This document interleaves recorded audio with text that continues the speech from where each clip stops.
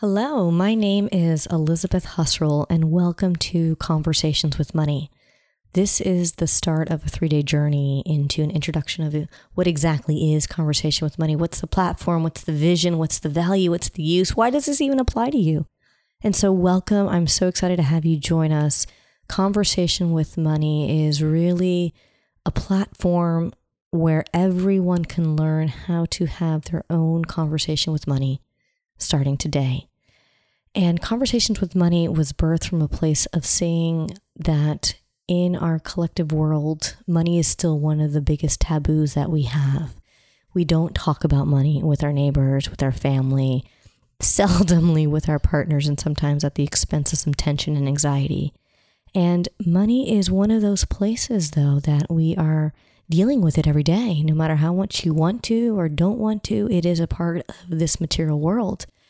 And my intention is to give you some really practical, simple, yet profound tools on how to turn money into one of your biggest teachers, an ally, maybe even a lover and a friend.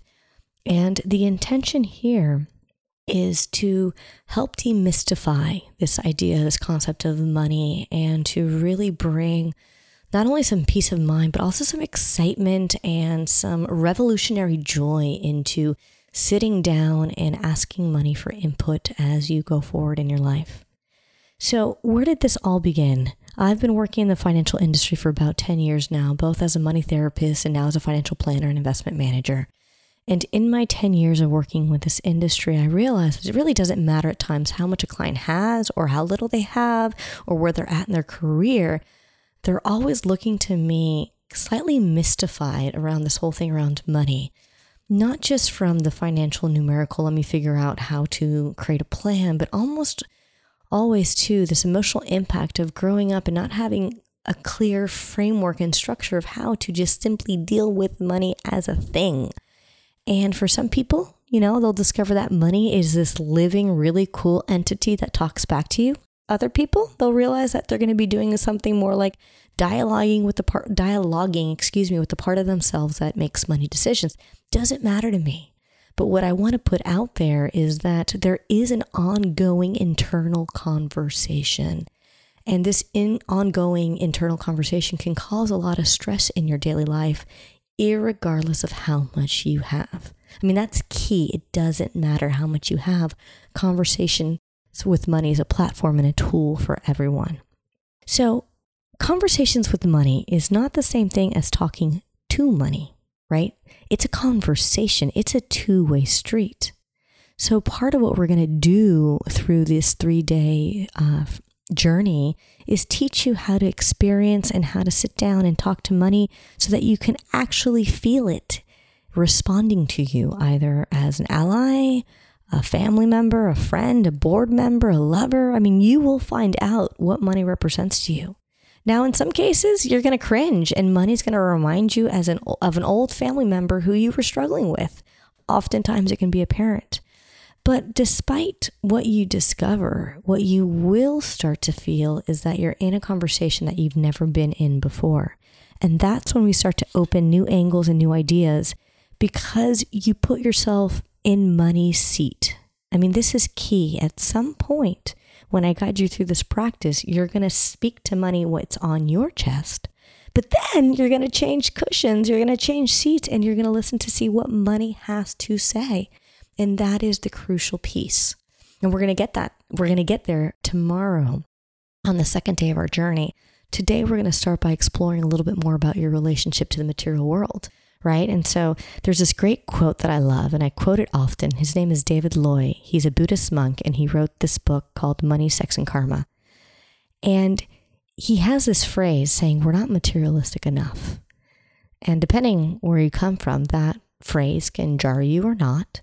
But really what he's saying, he then goes on to say, we're not materialistic enough because we're so obsessed with the symbol of the material world, aka money, that we don't fully step in, right? And so we get so obsessed with cash flow and money coming in and out. And it doesn't matter, again, if you're running your own business, if you're just running your own personal cash flow, we have a pulse on money coming in and out, and sometimes at the expense of our own creative endeavors.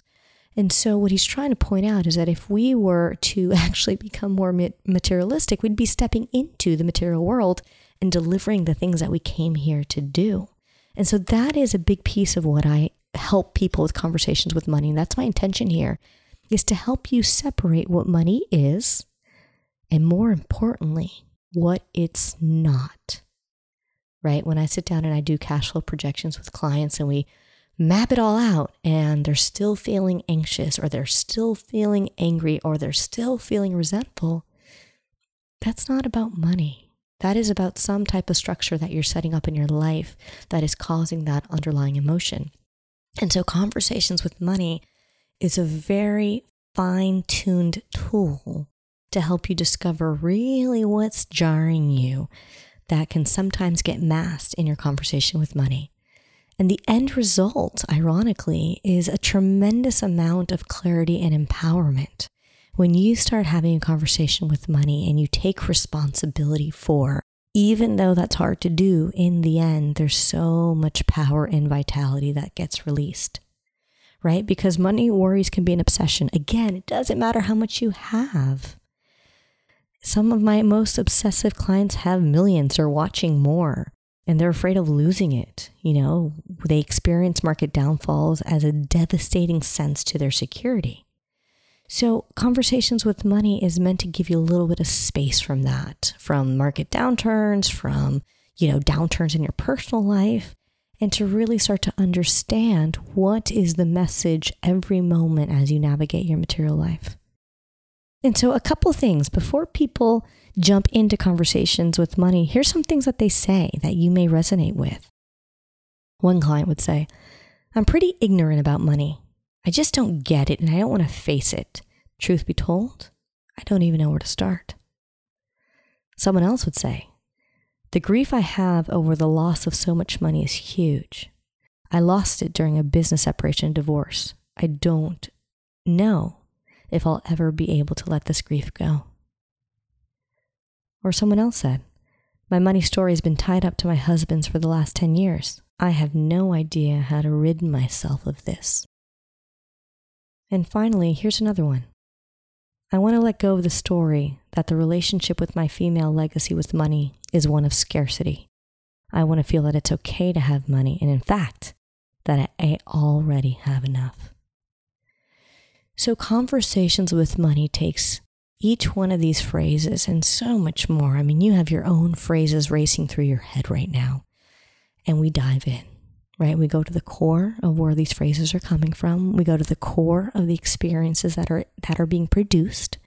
And we go to the core to understanding what's the conversation at play. What does money have to say about it? What's its input? Who is money as a teacher? And what's the real message and growing edge here that you have at your disposal every moment of your life? And these are the moments that life begins to feel much more abundant, or much more sustainable, or much more interesting and fun, because no matter what you face in your money life, there's always something for us to harness. There's always gold at the end of the compost.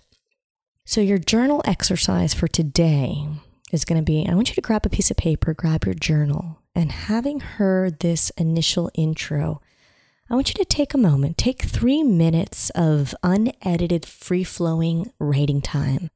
So grab your phone, put a timer on for 3 minutes, and then I'm going to ask you a couple questions. You can pause this podcast as well and let yourself just write what comes up when I ask, if money were to walk into a room right now, what's the first thing you would say to it?